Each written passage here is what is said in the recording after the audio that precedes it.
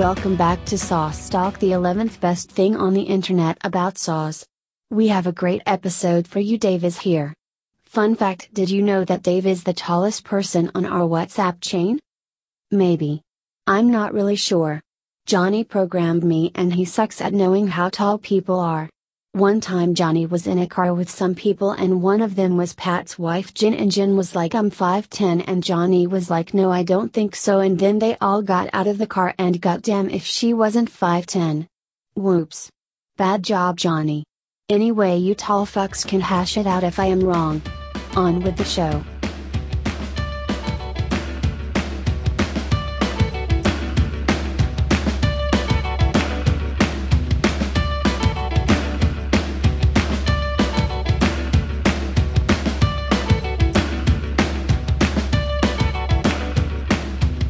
Oh, that's right, ladies and gentlemen. We are finally back. It's been too long, but not that long. We had a little bit of a holiday break. A lot of people go out of town for the holidays. I didn't go anywhere. I stayed right here in this red room in which I record every podcast. But that's okay. We're back today, and we got a barn burner of a guest for you. Ladies and gentlemen, on the other line, it's Dave Artman. How you doing, Dave? I am good, John. How are you? Oh, thanks for having me. Good. Yeah, very happy to have you here. How is life out there on the West Coast? Things treating you well? Life is good. Yeah, things are very busy. It's very raining, as it is at this time of year. It's gonna be like that through May probably. But no, things are good. Tell me the seasons in Portland. So there is sun from June-ish, like maybe second week of June through like September. It's really nice. And then it's pretty cloudy and rainy. But it's not a bad rain all the time, but it's mostly overcast. Like in Seattle, like it rains quite a bit. It'll rain for 3 weeks at a time and with like bigger drops, but here it's much lighter. It just mostly drizzles for half the year. It kind of drizzles and it's a little bit foggy, but it's not super cold. We get snow like a couple of times maybe, but maybe not this year because it's really warm. How close is Portland to the ocean? Drive time about an hour 15 to an hour 45, depending on traffic. Why is it called Portland if there's no port? Oh, it's the river. So the river goes up that way. Yeah, there's the Columbia, which separates Washington from Oregon, which is the river that Lewis and Clark came down. Okay. And then in Portland itself, there's the Willamette, which divides the city in half, essentially. It's a city of just mountains. There's a valley and the river in between divides the city in half, and there's something like 14 bridges. Oh, wow. Yeah. And so you basically have ocean access. If you wanted it. Via a waterway. You just don't happen to have the ocean right there. Right. So you could take the Columbia, you could follow the Columbia out to the ocean. Is that a thing people do? I think so. Is that like river, I don't know, navigable is probably not the right word for a kayak or whatever, but you can just get in there and say, let's see what happens? Oh, yeah. I mean, you'd be paddling for a long time. Perhaps I can't do it, but a person in theory could do it. No, I mean, you'd have to have I don't know. You have to be an avid kayaker, I think. But if you had a power boat, for sure, yeah, people do that. I mean, people launch, I think, in Portland and then head out for fishing on the ocean because it's where the salmon pass through. And there's not like a million dams going up the thing that are going to fuck you up when you try to do that? Oh, that's an issue. No, excuse me. Not that way. But if you go back the other way, there are dams, and it's a big issue. People want them removed. Right. I think that might be. I think I've heard about that. About how like we were kind of rethinking some of this stuff out in the Northwest. What we did with our water management. Perhaps we could have managed it less in retrospect. Yeah, it's a source of power on one hand. On the other, we have like 1% of the salmon we used to. Oof. Well, speaking of 1% of the salmon, maybe your thing you're going to say for eating anything good lately is partially salmon. Who knows? That's a good transition. Dave, eat anything good lately? Oh, no. Well, yes, I have, but it's not going to be salmon. I'm glad you reminded me about this because I totally forgot. But there's a little restaurant up here that just opened. They replaced the pizza place, which I really liked. But they have a brunch, and they make a really mean, I think I'm going to pronounce this right, shashuka. It's shashuka, which is a very simple tomato dish with eggs on top or inside. They're all roasted together. And I think it's Israeli, at least Middle Eastern. And they serve it with this toasted bread. There's this really thick grilled bread that you dip inside, and the eggs cook in the tomato sauce, and it's spicy, and they top it with cilantro, and maybe there's just some little cheese drizzle on top, and it's in like a cast iron pan, and it is just delicious and warm and spicy and just very filling and perfect for, especially here when it's kind of chilly out, it's kind of rainy. You walk up to there to have their brunch, and it's just delicious. What are those eggs like on top of it? How do they do those? Well, so they're inside. So they're so like tomatoes on the outside? No. So it's all, and you can make this at home. I make it, but it's just a very poor man's version. But imagine like a mini cast iron skillet. Okay. 6-7 inches across, and it's with tomato sauce, and there are eggs inside, and you put all that maybe in the oven, or you crack the eggs in it while the tomato sauce is hot, and then it all cooks together. So the eggs are sort of maybe half poached. And so when it gets to you, it's on like a wooden plate because you can't touch the skillet. It's too hot. And maybe you stir it, or maybe you dip the bread in the eggs and then some in the sauce and then eat it. And it's just ridiculous. It's so good. That sounds like when you first described it, I was picturing not a tomato sauce, but like solid cooked tomatoes with like eggs on top of it. And that sounded pretty good. This thing you've described sounds like it blows that shitty thing I was thinking about away. I mean, that sounds outstanding. It's so good, yeah. Like in college, I remember I had my roommate, his girlfriend, he had a girlfriend from Italy that would come visit, and she would make like little things that made them so good, and she would make tomato and eggs with pasta. And then so you try that at home. When I try making the shashuka, it comes out for me, it's like the eggs are all hard, and the tomato sauce is good, but this restaurant, the eggs are still soft, and you could just dip your bread in it. It's really nice. It sounds wonderful, and I think that's also a nice transition into something we kind of wanted to talk about. We discussed previously, just in general, cooking or eating without eating meat. And I think you're kind of getting at one of the things I've really come to like about not cooking meat is that I feel much more freedom because, generally I'm not so worried. I still have food safety concerns. I do not behave in a wanton manner in the kitchen, but it's much less scary when I'm cooking something up and I don't have to be like, well, first off, if I don't cook the chicken all the way through, I'll die at the end. But right. You can, like this thing you're talking about here, you can just be like, well, I like eggs and I like this good tomato sauce I got here. So we'll just kind of put them together and everything's a nice temperature. I'll just eat it. And it's much less scary and you can just be more brazen than if I don't make this chicken cook for half an hour, I'm going to be ruined. Is that kind of the thing you're getting at here? I guess, and you're talking about having flashbacks to seeing this is a topic that's come up a number of times, but I still remember seeing the picture of the turkey that Pat ate. I think it was Thanksgiving, the year of Paul's wedding, so whichever year that was. I think it was maybe 2 years ago. It was Pat's turkey sashimi. No, that is not a concern. Tell me, this vaguely sounds familiar, the turkey sashimi. Tell me more about this. Oh, I got to think back. So Paul's wedding was, I think it was Thanksgiving weekend. I got to think of the year because Adele was pregnant with our daughter who's now almost 2. So I guess it would have been 2017, October 2017. I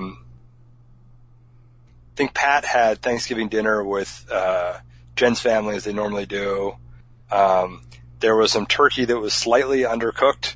I'm saying slightly, but I saw the pictures and it looked really undercooked. It was freaking raw. But Pat, being, the nice, awesome guy he is, and very polite son-in-law, I think, tried it and had some, seemed to feel fine. Remember, the next day we went out for dinner. We went to this really good pasta restaurant, and Lee was there too, and Adele was. I think Gailey was there also. But anyway, Pat apparently that night got just incredibly sick. Oh no. And then through the next day. Because did food poisoning from raw turkey. Yeah, you're not supposed to eat that.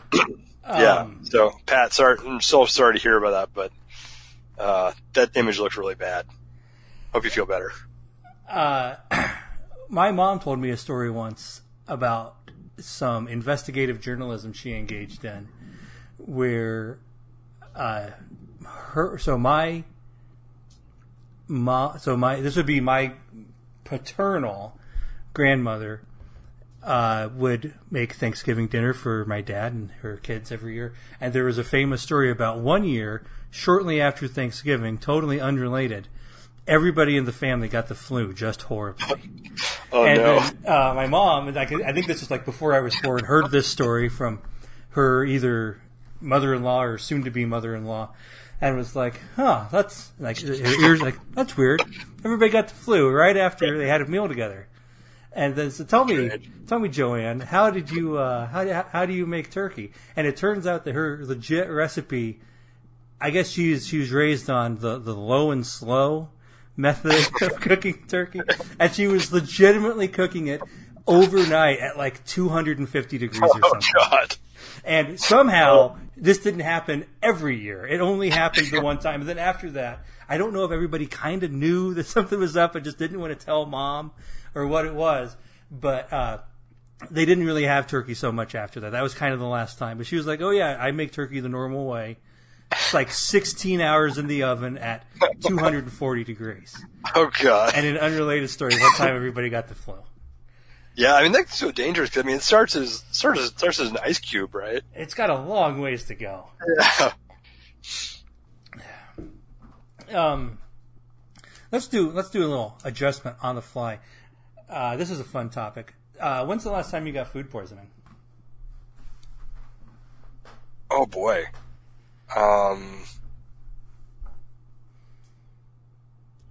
It's been a long time. The most memorable time, which I also think was the last time, it would have been like 2005. It's been a long time. 2005. Any story behind it? Anything interesting happen? Yeah, I mean, I got really sick in a little bit embarrassing way, so I guess I'll tell you. Hopefully it'll make people laugh. This was soon after I moved to Taiwan, and I guess it was maybe 2005. I probably hadn't been there for a year. So I'm just thinking out loud. I was living with this English dude named Mark. I'm trying to picture the timeline. But anyway, went to vacation to the Philippines and was on Boracay, which is like this long island. It's just like straight beach. I planned on going to this other island for diving later. To get there, it's like a 2-hour flight, and then you got to travel for like another day to get like 50 miles away because the roads are so bad. But my favorite thing to drink in Taiwan was a papaya shake, which I don't know if you've ever had papaya. Do you like papaya? Have you ever had it? Yeah, I believe I've had papaya. I think I'm generally familiar with papaya. I'm okay with that. Yeah, it's like, it's a strange fruit. Like, it kind of tastes like vomit, but like in a good way. So, but anyway, I loved having papaya milk, just like milk and like papaya and maybe some sweetener. But, I remember having a papaya shake one evening and then having some food. And then I guess it was the next day, I had the papaya shake, went back and took a nap. And then got really sick in my little hut that was by the beach. It's like, I don't know, 35, 40 degrees Celsius out. Oh, God. And like obviously no air conditioning, wood hut, and like the toilet is like, this just like pot that you kind of pour water into, and just getting just sicker and sicker and sicker. And I remember at one point running out of water, and then having just crazy fever dreams about being in a war. Oh my God. Yeah, it was bad. And then the next morning, like crawling out, and someone on like a trikey, which is like a little like guy rides a bike and you ride on the back and pay him, like found me on the road and like took me to the little clinic. They hooked me to an IV. I was there for 2 days. Yeah, and like the clinic was literally the size. It was maybe half the size of this room. Wow. It was tiny. Yeah. That's amazing. If you made a list of all the days in your life and then picked out the days it would be least convenient to have food poisoning, that might be like the top. Like you probably don't want to do it on like your wedding day, and if like you need to attend to the birth of your child, it would be a bad day. But other than stuff like that, it's pretty bad. It's like the day I happen to be in this hut out in the middle of nowhere. The day I'm going to go for it. Yeah, well, I had people with me, and they were in nearby huts, so, I mean, I think they would have found me eventually. Think they would have found you eventually. Because I remember, I think I ran out of water really early, and then just like, losing fluid from like every part of your body. It's not good. It's not good. Yeah. I do remember, I did lose a lot of weight during that time. And so I was really impressed, like, oh, I look really thin right now. At least there's a happy ending to your truly kind of upsetting story. Quick way to lose 8 kilos. Dave, what sauce are you bringing to the table this week? So I thought about this. There's been a lot of sauces covered. But there's one I discovered that I really like. See if I have the reference here. Oh yeah, I do. And I read about this in the Oregonian, which is our local paper, and is typically just a terrible newspaper. But they had this recipe for this stuff called bomb sauce. So I said, bomb sauce? What's bomb sauce? And it sounded good. I tried it, made it. It was really good, and freaking put it on everything. I ordered the cookbook because it comes from a cookbook, but it is basically mushrooms. Should I read out the ingredients? Would that help? Yeah, let's go for it. Yeah. My thing about food these days, and I'm glad you're making this podcast and it's called what it is because I think food basically tastes like whatever you put on it. And so I put this stuff on everything. So I'll just read out the ingredients. Shiitake mushrooms, garlic, bell pepper, orange juice, tomato paste, soy sauce, miso paste, Worcestershire sauce, nutritional yeast, brown sugar, sherry vinegar, which Warren gave a shout out to, which is really awesome because sherry vinegar is really good. Dijon mustard, garlic powder, smoked paprika, ginger, cayenne pepper. That is a outstanding list of go-to things that I really like adding to stuff that I would not necessarily have said you could just pile all into one sauce and come out in a good way. Yeah, literally just except for the mushrooms, which you gotta soak in hot water, you throw everything in a food processor, hit go, and it chops it up, and it's so it's from this book called Umami Bomb, which is just, I really don't know what umami is, except I know when I put it on something, the things taste better. Right? Uh-huh. You put some soy sauce or I don't know, maybe some miso and a tahini dressing, and it's you're like, oh, that's what it was missing. But it's not something you could ever put your finger on. But I think this recipe has, all those ingredients are things that chefs or people who know about food say, oh, this has a lot of umami, like soy sauce and mushroom.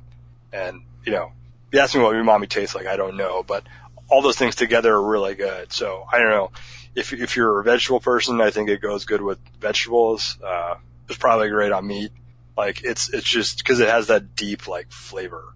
It's really nice. Deep is always the word I come back to. It's, again, I don't know how this makes any sense when you're talking about food, you're talking about flavor, but it almost is like Like umami is like the bass notes, or even just like the and it's like if it's not there, you're set. I have found I like to make chili a lot, and I've started adding soy sauce to it usually because I've just found that is a flavor that is, especially when I don't have a bunch of like beef or something in it.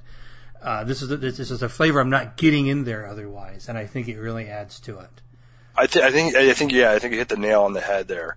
Yeah, and it's like maybe deep is a good word for it because it's just so hard to express. But it's just you just know when it's missing. Mm-hmm. But yeah, like I do that too now with chili, and sometimes I'll like hold back the salt, and just like add soy sauce slower and slower so you don't get like carried away and over season.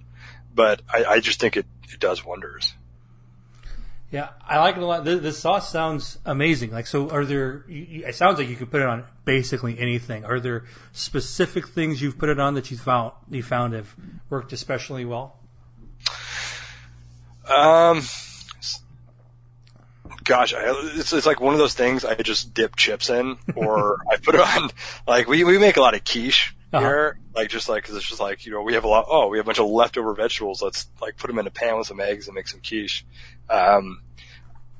What I do, and this is a trick I learned from my mom, is like, get like a gallon freezer bag, and like for sauces generally, get a gallon freezer bag, put it on a sheet pan, like a metal sheet cookie tin, put it in the freezer so it like freezes flat.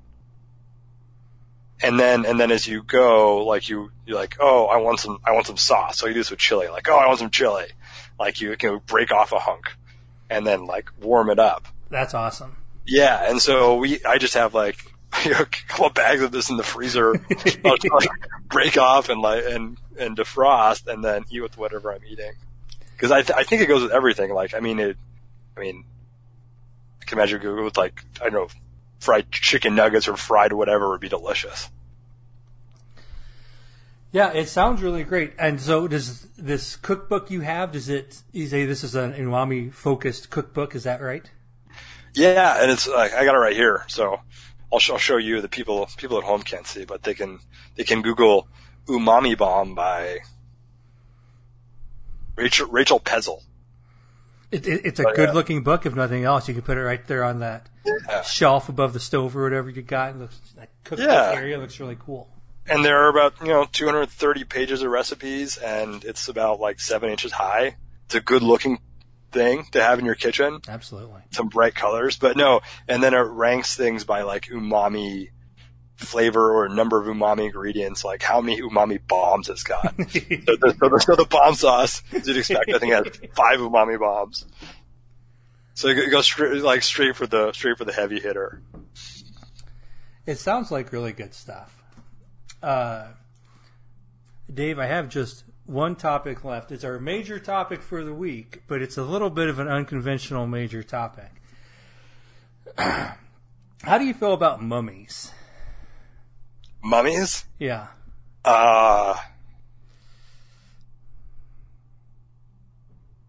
They deserve respect. Certainly true. We shouldn't be fucking with mummies. That's undoubtedly the case. Yeah. Like, also watch your step because they're probably going to curse you. Do you fear mummies? Yeah, I think I would. Okay. Yeah. So now, do you fear a mummy walking around with all that tape, or do you fear like the mummy in the box at the museum, or both? Oh. Maybe both. There's that legend about the guy who discovered King Tut's tomb, and then, or maybe both of them. Didn't they both die pretty soon after? An important part of the process, I'll give you a peek behind the curtain here, is that I do not research anything. So I generally know that there's something up. I definitely know there's some legend that there's a curse of people dying, but that sort of thing is always overblown. I'm sure like one guy died or 2 guys died, and then they were like, oh, and then there's a curse and everybody died. Yeah, it was also like out in the desert, and they probably didn't have medical care. Yeah, and it was a long time ago, and people just died all the time. Like people die all the time now, but they died way more all the time back then. I think that the mummy, first off, don't fuck with the mummy. nobody goes in our graveyards and fucks them up. We shouldn't do that to them. And then, but second, the Mummy as a monster sucks. Oh, Think about the classic monsters. You got the Wolfman. He transformation, that's scary. And then he loses control, and he's got big claws, and he'll eat you. Frankenstein is super strong, and he's very confused and fears everything. Dracula sucks your blood. You don't want that. The Mummy just walks at you. That's all he does. Here comes the Mummy.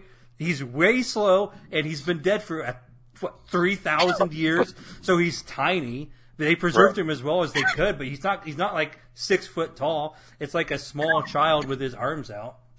Can't do shit. The curse, that's not a monster thing. Who gives a shit about the curse?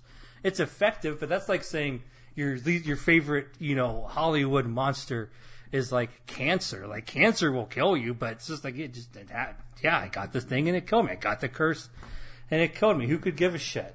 Do you want to defend the Mummy as a monster? No, I'm completely with you. I think he is, if I dare say it, he is weak sauce. That's very good. I will also note there is some irony in us talking so much shit about something whose primary mode of attacking people is cursing them for fucking with them.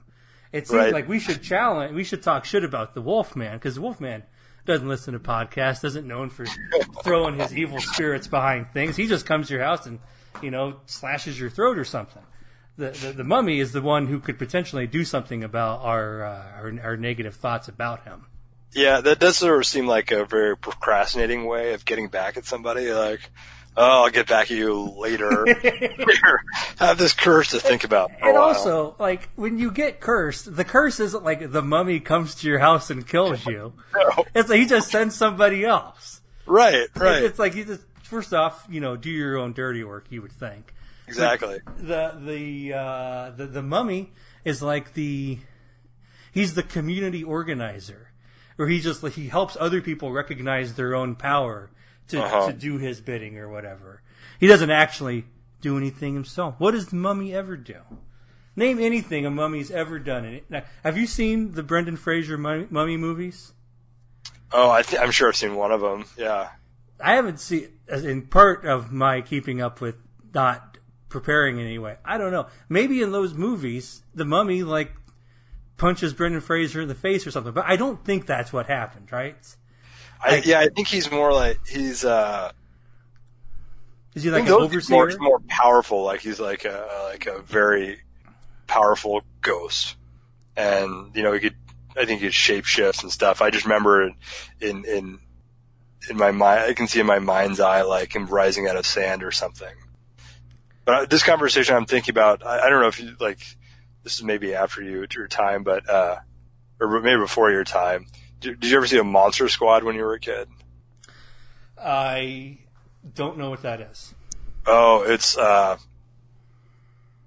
like a group of kids that fights it's a movie and they fight all these monsters, but they have like Mummy and Wolfman and the Vampire and the Swamp Thing. I think they have to fight them off out of their town. Swamp Thing. What are the Swamp Thing's skills? What can he do? Oh, Swamp Thing. Probably breathe underwater. Yeah, breathe underwater. He's really ugly. He's got. You don't like to look. Now, you see, the Mummy. Now, again, this just sounds like a better version of the Mummy. Mummy's probably very ugly, but he covers up his face. This is one of the few actual scary things the Mummy could do. Is like pull back the things and make you look at his face. He doesn't even do it. Lazy. Right. Swamp Thing's like I own this shit. I breathe underwater all the time. I make people look at like my melting underwater face all the time. Does he drag people under the water? Gosh, I mean, probably haven't seen the movie since I was 8, but yeah, oh, he's got claws too, right? Oh, like claws, that's pretty good. So he's kind of like a fish. Yeah, I think he like puts his hand over your face and like maybe suffocates you or something. Yeah, Mummy ain't doing shit. No, Mummy I think you're right. He like just walks at him, and then ultimately he's gonna like catch a bandage on like a stick that's sticking out or something that's sticking out of the yard and like unravel himself as he's walking. I think that's what happened actually. So the mummy's the scariest thing the mummy can do is commit suicide. It's like, whoops, I died of being the mummy. Tough thing for me. Like, that's his inherent weakness is just in his clothes. Like, yeah, you're 2,000 years old, but so are your clothes, and like, we just pull them apart. Yeah, I don't get it. I don't understand why the mummy gets. So how does the mummy get to? The mummy's. It's hard to imagine a lamer monster. Like, at the very least, shouldn't the mummy try to trap you in the pyramid? That would be cool. You would think so. But then I guess that limits the mummy's power so much because it can how could the monster unless the monster squad goes in the pyramid, they don't got to worry about the mummy, and they probably didn't want to be like, well, this shitty 80s movie. We got 3 weeks of shooting in Southern California and then 3 days in Egypt. Right. We got to fly the entire crew to Egypt. It's like, you know what? The mummy's just going to come over here. How about that? The mummy's just going to walk down some famous street in Los Angeles, and that's where we'll say we saw the mummy. The poor mummy's out of his jurisdiction. Yeah, because at that point, he'd just be limited to like grave robbers. That's all he gets are grave robbers. What if that's the thing? Maybe the mummy is very powerful inside the pyramid. Oh, that would Maybe make you go sense. inside the pyramid and he's like a fire monster and he can fuck you up. But then we don't go in the pyramid enough. Oh, and then outside the pyramid is just he's like a 3,000-year-old nothing baby walking down the street. Huh. If you lose a fight to the mummy, first off, this is okay. So the idea that the mummy is a monster is a joke. What happened is some super old guy got beat up by the mummy and was embarrassed, and he's like, "You guys heard about this fucking mummy? He's so powerful." And he's like, "What happened?" Like, he killed me. He just attacked me so good. But then it turned out the mummy didn't do shit. Mummy was probably trying to like push this guy into a hospital because he's so old and dead anyway. And then this guy just fell over and said the mummy did it. This is why there are no like gothic stories about mummies. It's like you said, we have Frankenstein, Mary Shelley's Frankenstein. You have Bram Stoker's Dracula, and then nobody's mummy. Nobody's got a mummy. Mummy sucks. What other monsters are there? There's Wolfman. I guess that's not. I would assume that's more contemporary than these others you're discussing. Yeah. Well, Wolfman. I think the wolf people. I don't know. Like, I always associate that with like Scottish legends, but I really don't know. I'm sure Charlie knows the answer to this. Witches? Do witches count as monsters? Witches and warlocks? Witches and warlocks probably should. And again, also not doing the mummy any favor, bringing up cool ass witches and warlocks. If I guess a wizard isn't a monster, a wizard can do stuff for good, whereas a witch is pretty much just evil. Let's see what. Well, honestly, if we're thinking about spooky things, scary things, all that stuff, I think a spider is a better monster than a mummy. Oh, yeah. Spiders are really scary. Spider is basically a real-life monster. Yeah. And there's so many of them everywhere, and you don't even know where they are all the time. Whereas a mummy is just like, first off, in the pyramid. So step one, don't go in the pyramid. Guess what? You found the antidote to mummies. Just don't go in his house. Everything is fine. A spider comes in your house every day, and every day there's more, and you don't know where they are until they're ready to strike. That's a good monster. Do you guys have spiders out that way, like in Minnesota? They are able to live for the 4 months a year it is warm. Yes. Well, they probably just like retreat to. They're probably in your house right now. This is a knock on wood moment. I haven't seen a spider in a long time. We get these weird, like, bugs that are like 3 inches long and have 1 million legs. I don't think they're centipedes, but they're fucking gross. I don't know what they are. They get smashed real fast. Also, though, a better monster than a mummy. I fear these things. The mummy comes to my house. I'm gonna help him out, and I'll probably lock him in the basement. But then I'm gonna call like a scientist to come and study him. Yeah. Spider comes to my house, or this leg monster comes to my house. Instant smash. Fuck this guy. Don't need him. Some people are scared of spiders. Are you scared of spiders? Extremely. I don't like them, but I'm not. They don't terrify me. I definitely am always like Some people are too scared to like deal with them, and they'll just like spider, and they'll leave. I see the spider, and like I'm scared that I won't kill it fast enough. I do have a nightmare memory. It's not really the real life thing that happened, but involving spiders. When in college, we lived in Spokane, Washington. We went to Gonzaga, which is now a really good basketball school, but it's sort of in the middle of nowhere. And it's a really dry climate, and a ton of spiders, like around September. It's disgusting. My roommate and I were out. I think we just smoked a bunch of pot, and we're out on the like patio besides our apartment. And I think he like sprayed some rocks with hairspray and then lit it on fire.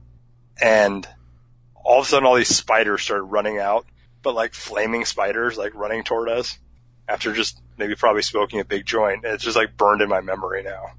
Was this his intention when he lit the rock on fire? No, it was what a weird coincidence. Surprising. That's insane. It's like if you did that on purpose, running at you. If you did that on purpose, it'd be so impressive.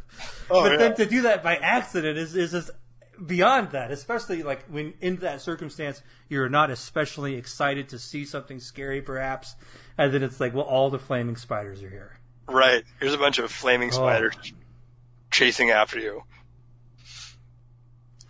The Mummy.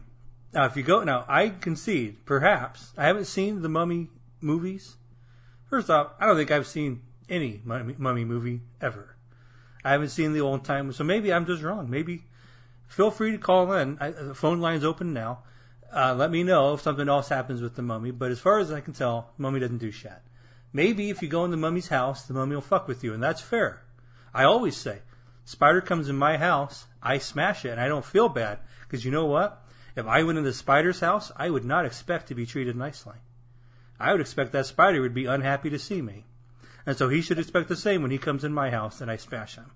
Your fault for coming in my house. So maybe the Mummy's like that too. Maybe the Mummy can kick ass in his house and he turns into the fire monster. We don't know because I haven't seen the movies. But outside, where we see the Mummy walking around, you know what the Mummy is like? The Mummy is like one zombie. With some tape. Yeah, and get rid of all the scary stuff where like the zombie's falling apart and like his face is falling off and he's gross and he's moaning at, or the scariest thing about zombies, which is like, oh my god, that's my old friend Dave. He got bit by the zombie and now he's the zombie. Super, super scary. You don't know the Mummy. The Mummy died 1 million years ago. So it's like one zombie that you don't know and he's covered up so you wouldn't be able to tell it was him anyway. And all he can do is kind of just wave at you like a zombie does. But the zombie's scary because there's 1 million of them and you can't get away. You can't get away from one mummy, you're fucked anyway. I think it is time for mummies to be canceled. Agreed. No more mummies. Think about spiders too. Is there like you mentioned zombies? So many of them. Like there's always just so many spiders. You know they have like gazillion babies all at once. That's what they always say. Is when you see one, that means there's like 100 right there. Right. It's what you don't know that's the scariest. So maybe, well, this is if we want to build the Mummy back up. What if we just say it's a bunch of spiders in there? No, that would be creepy. Like this is the spider's goal. When you see that spider walking around, you're like, oh, the spider's trying to get in my bed to eat me, or the spider's looking for some food. He's not. He's looking for some tape to take back to his friends so they can wrap themselves up and come and get you. That could be what it is. Like one mummy is just like a gazillion spiders on top of each other. It's like so many spiders. Together. Yep. And they just want you to come over so you bump them, and as soon as you bump them, all the tape falls off and the spiders are on you. See, the mummy can have his resurgence, but he's got to get rid of the ties to the past. The past, it was a failure. Rebrand. Yeah, rebranding mummies. Yeah, and then the mummy can do anything. That fucking bunch of spiders, that's as scary as shit. This could actually be a scene in the Mummy, and we just don't know it. Oh, like this could actually happen. If we just accidentally wrote the shitty, like it's like the fourth Mummy. We're like, it's like the direct-to-video Mummy. They're like, God, what do we got? It's like some idiot sent us a spec script about a bunch of spiders. Who cares? Just get it made. Right. Need this shit in Redbox by next week. Right. Well, Dave, a lot of people might have said, Johnny, the main subject of the podcast cannot be mummies. I think we've proven them wrong. Agreed. I think we got a lot of good mileage out of mummies. It was a good time. That was our last segment. Dave, do you have anything you'd like to plug? Sure, and I didn't come prepared for this, but I do have. So there's this book I just finished, and I never really read for pleasure, but I have been lately.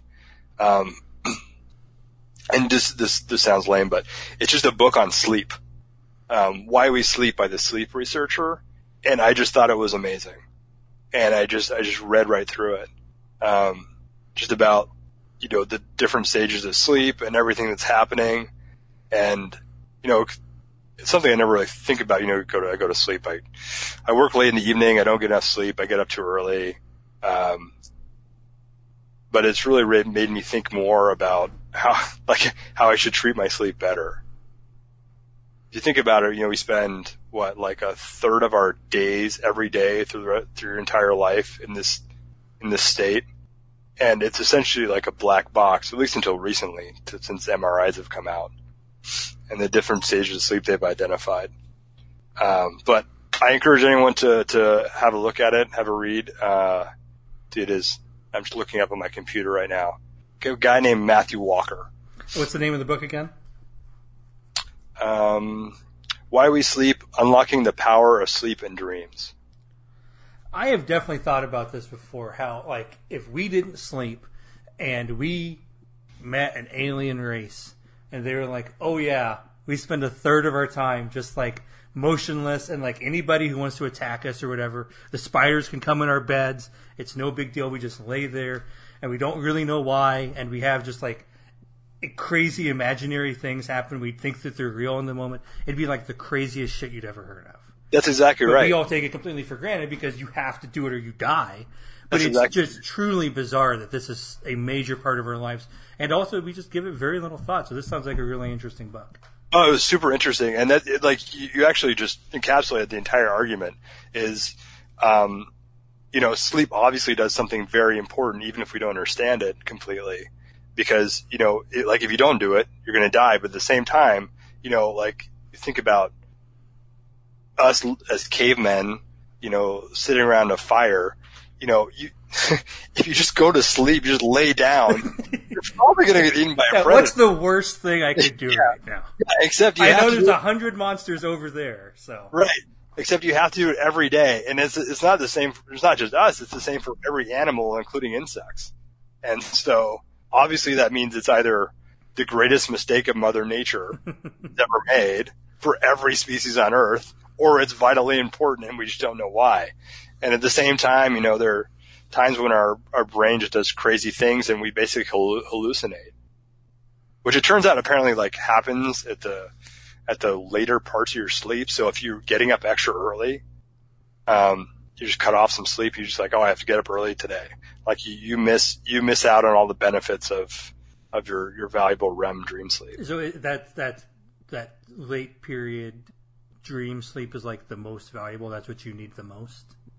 No, apparently they divide into 4 different stages. Okay. First 3 are non-REM, but it's apparently when your brain essentially either gets rid of memories that you don't need to clear up space, and then also helps you retain the important information, and sort of does organizing. And they can tell what's happening, what stage you're in by just reading your brain waves. They look very up and down, very consistent.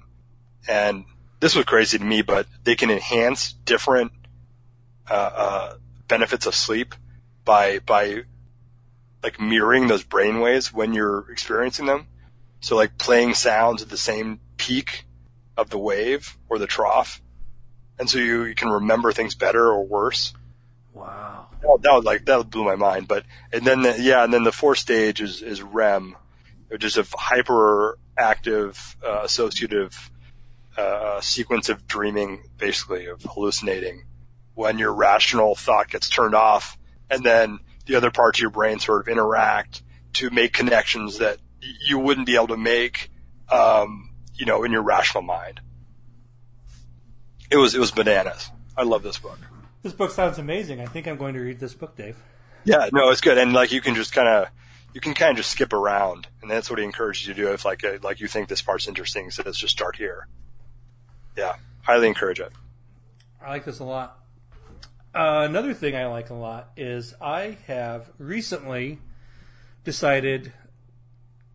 Let's say I recognize that my favorite, maybe subgenre of movies is, I don't necessarily know what you would call this. Let's call it semi-serious or above space movies. And I just love any movie where they like contemplate space travel in a non-silly way. And so like this isn't going to count like Star Wars. These are not generally action movies, but I read the book Contact, and I loved the movie when I was a kid, and I haven't seen it in a while, but it's on my list of semi-serious or above space movies. But I made a list of all I could think of, and then I kind of Googled and tried to find other movies around it. And so I've started watching these, and many of these I've seen before, but many I have not. I recently, last weekend, I watched Interstellar and Ad Astra. Oh, was Ad Astra good? I liked it, but have you seen it? I guess you probably have not since you asked if I liked it. I want to, but yeah. I would love to talk about it with you, or anyone, obviously. But I have extremely spoilery thoughts exclusively, I think. But I would definitely recommend watching it. Okay. And if you do, I'd love to talk about it. But yeah, so I've just started watching all of these movies that I can come up with, whether I've seen them before or not. And I've been really enjoying it. So my plugs are twofold. For one, if you like these movies, watch them, and you'll probably have a good time. And secondly, I think this is my new thing. I like coming up. It's almost like if a second run, or like the Revival House movie theater place will just be like, oh, we're having, what's that word? There's like a word for like, oh, we're just going to do a season of all this kind of movie, and it might be a director or a genre or something. I kind of like the idea of coming up with my own one of those and just making a list and plowing through it. And like, this is there's movies from different eras, but they're all kind of just like, what if we take space travel really seriously and think about it from that perspective? Oh, that's great. What else is on your list, can I ask? This list is not conclusive. My list is currently 2001, both versions of Solaris, Contact, Interstellar, Moon, First Man, Ad Astra, Sunshine, The Martian, Gravity, Europa Report, Apollo 13, Arrival, Silent Running, and Prometheus. Some of these, especially towards the end, are perhaps more tangential than others as far as this, but I'm going to watch all of these movies, I think, over the next several weeks, and have a really good time doing it. So, like I say, so far I've only watched 2. I've seen a little over half of these already, but I still think it'll be especially interesting to watch them all in conjunction. And I've really been liking it. Do you have any additions to my list? This is for you or for anyone? No, I love this genre too. The one I'm glad you had Moon on there. That's a great movie. Moon, I'm especially excited because Gina has not seen Moon, and I have. Oh, and boy, is it going to be fun to be the total terrible movie partner. Like, over here, like, hey, what about this though, right? This is pretty good. She's going to fucking have a terrible time watching it, and I'm going to love it.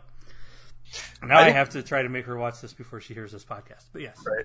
I liked, you mentioned, is it Solar or Sun? I liked that movie a lot. I remember liking it a lot. Oh, Solaris? No, well, Solaris, I've never seen the religion. Sunshine? Sunshine, yeah. Sunshine, yes. Sunshine is the obvious, the last third of the movie sucks. Okay. I think, we're kind of just it's okay. Spoilers for Sunshine. If for some reason you're really into Danny Boyle, but you haven't checked it out yet, the last third of the movie it turns into like a crazy monster thing, and the monster's chasing him around. I love the first 2/3 where it's just them trying to do their space travel, and then at the end it's like, oh, but there's an alien on the ship, and they got to fuck with the alien. And that part I don't like as much. Oh, I don't remember that part. Okay, that's a good way to watch the movie. You probably have. In your head, that movie's probably like a 9 or a 10 because you forgot the bad part. I remember the bad part, so it's like a 7 or 8 for me. Huh. Maybe I'll have to watch the like first half again or something. Most of that movie is really, really good. It's with the guy from 28 Days Later, right? Is that the same one? 127 Hours? Oh.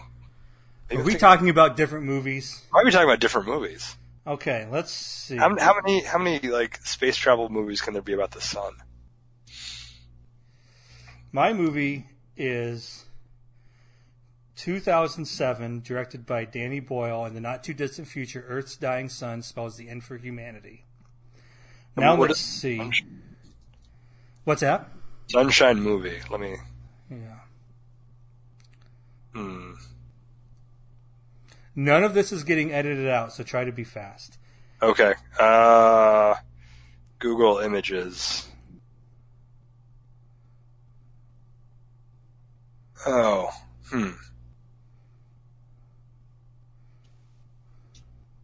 I think that's the movie I was thinking of. I don't know. Maybe it's just been a long time.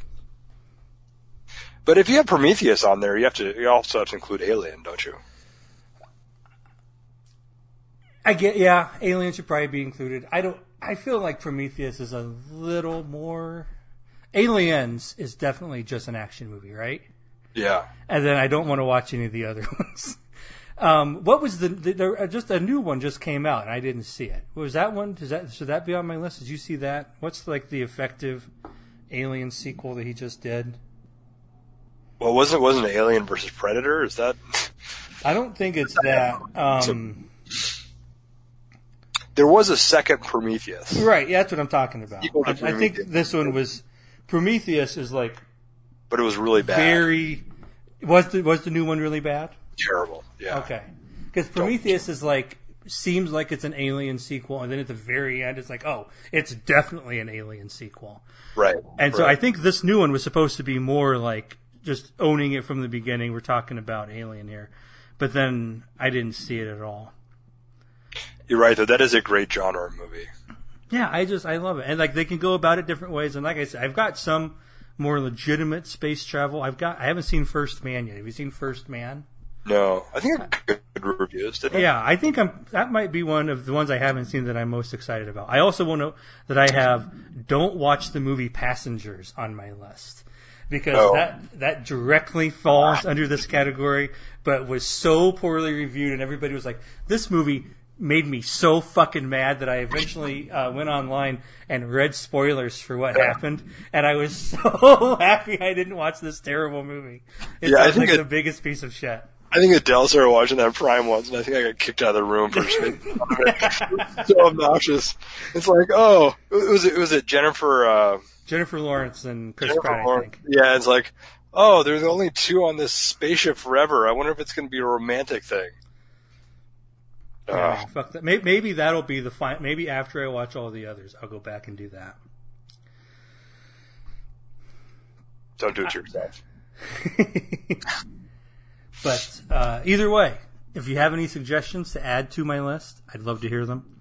And if you have your own subgenre, I'd love to hear about somebody else's subgenre and then the list they make, both for thinking about what movies technically can fit under it and what narrow classifications, if a movie is about this, you just tend to be into it. So, good stuff. Dave, thank you so much for coming on the podcast this week. Thanks you, man. This has been a lot of fun. It has been a great time. And, oh my God, who can believe it? We're keeping a podcast under an hour. Best wishes in the intervening days.